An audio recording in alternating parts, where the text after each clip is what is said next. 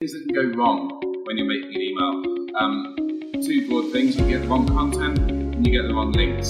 So ways to avoid that, or ways that people commonly get that wrong, is they take last week's email, they clone it over, and then they make a new email from that one. So the better way is to start from scratch each time. Therefore, you know you've got to change everything before you send it.